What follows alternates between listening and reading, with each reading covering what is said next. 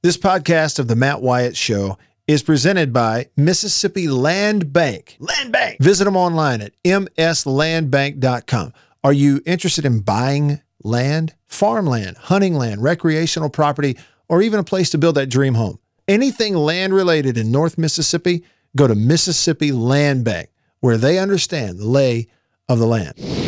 If you'd like to catch an entire replay of the entire radio show on any day, check out the on-demand of the live stream. Every day the show is streamed live, all 3 hours, on Facebook, YouTube, and on Periscope. Just look for me, Radio Wyatt, on any of those platforms, and you'll find the entire show from that day, and you can stream the whole thing on demand. Check it out.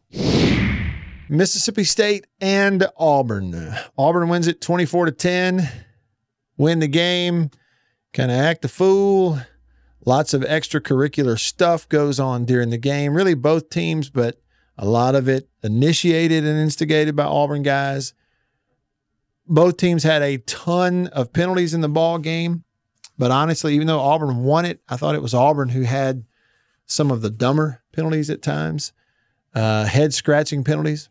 The kind that sometimes don't have an excuse, that sort of thing. And so I think for a team and a program looking for an excuse to fire its coach, they came into the year looking for an excuse to fire their coach. You know, they get gifted a couple of wins against Auburn and Arkansas. It makes the record look better than the team really was. This is a game where State actually played poorly, but still had a chance to be right there in it. You know, State's defense really limited the Auburn offense. They hit 2 key throws in the whole ball game that happened to be on a scoring drive. I'm crediting them, but I think this is one where the final scores of games didn't affect how the people at Auburn were evaluating their program. You get blown out by Alabama, embarrassed, you're non-competitive in the game against Alabama after beating them last year. So what does that say about how you've prepared versus how they've prepared? What does that say about how you've recruited consistently class on class like they have? You know, that kind of thing. And that's a big deal at Auburn. And then, you know, you have a game like the other night where the Auburn team played physical. Their defensive backs manned up and just physically whipped Mississippi State's receivers up and down that field for most of the night. Not all the night, but for most of it. But at the same time, Auburn had this look of a team that was almost out of control in some ways.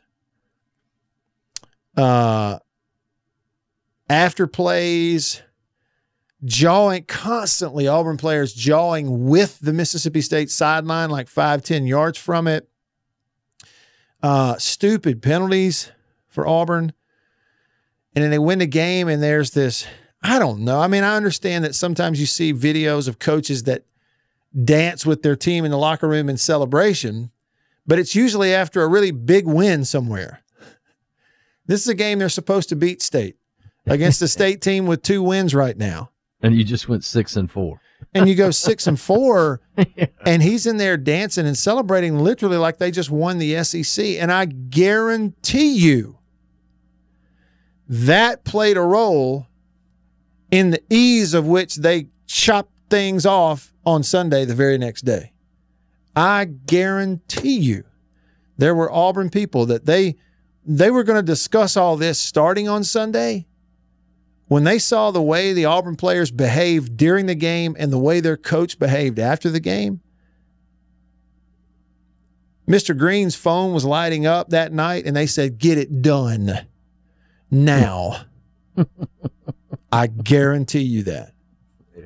It's all private money to buy out $21.48 million. Is that right? Oh, yeah, he's fine. Ain't nobody feeling sorry for Gus. And him and Malzahn going to start a football coaching school. Yeah, I mean, Muschamp. He and Muschamp. Yeah, M&M coaching school. Yeah, they were coaching Peanuts together. and Plain. They were coaching together just a few years ago. I know it, right? All right, Chris is back. Davini Equipment phone. Chris, you have the floor, sir. Go ahead. How you doing, Matt? I'm over here in your home state in cell phone signal is awful. So yeah, that's the way it goes. That's it. What I was going to ask you, is there an update on Spencer? Yeah, he's doing well. Everything's positive. He's going to be fine. Okay, because I've seen him moving a little bit, but I wasn't sure. You know, I mean, you never know with something like that. It was, and I don't know if you've gotten to see like the television part of that, but SEC did a really good job with breaking away and not, allowing you to sit there and watch the whole thing. I really think they did it justice to not do that. But also the other thing is to comment on your caller talking about one player doesn't make a difference and this, that, and the other. Well, I would think to tell him that you can ask the Dallas Cowboys that one player really made a difference this year, because we haven't done a dadgum thing since Dak went out.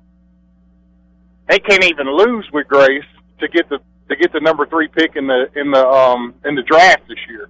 So, I didn't think of it that way. Last night was yesterday was ridiculous. That was for the number 3 pick in the draft. They should have just put all the backup people out there and said let's get the number 3 pick in the draft. So, but hey, let me ask you a question, Matt. I want to get your opinion on this.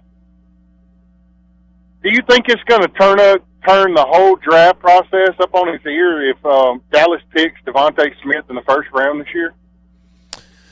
Well, what's the context? Why would that turn it up on its ear? You mean just taking him when people don't think they're looking to take a receiver? Well, I mean, why would you take a receiver if you're in Dallas's position? You've got Amari Cooper, you have CeeDee Lamb, you have Michael Gallup. They're all over 1,500 yards to 1,000 receivers. Yeah. And, I mean, you've got 2 good tight ends. Why would you take a receiver? That's why I'm saying that everybody expects us to either trade down or pick a tackle or a defensive lineman with that, and I just think that's stupid.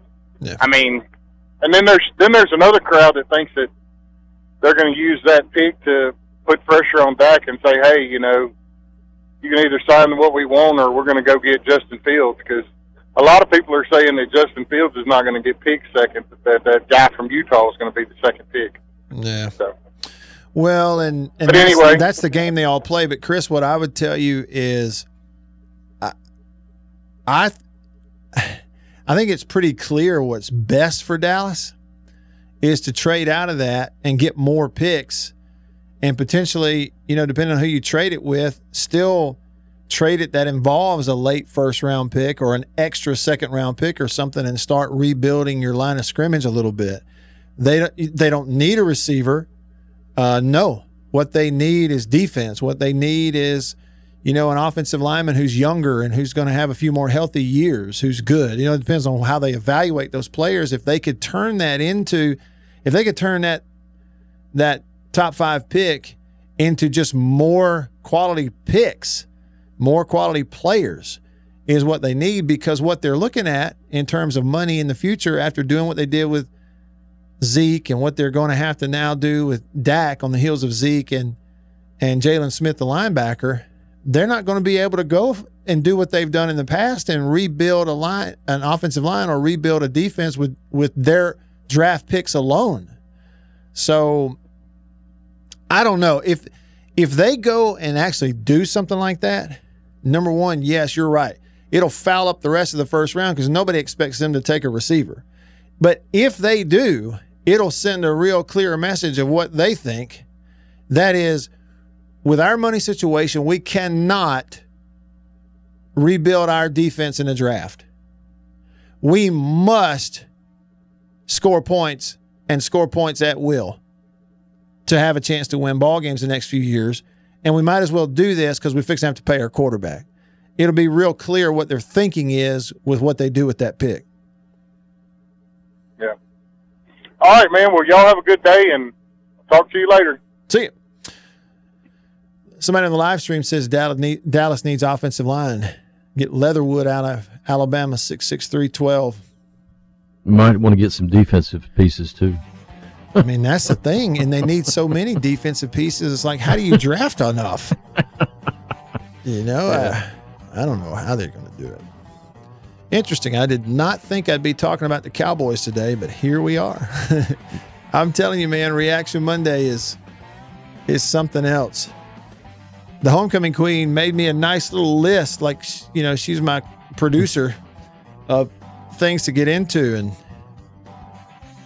some barely of it, scratched the surface of that, huh? Some of it I haven't even gotten close.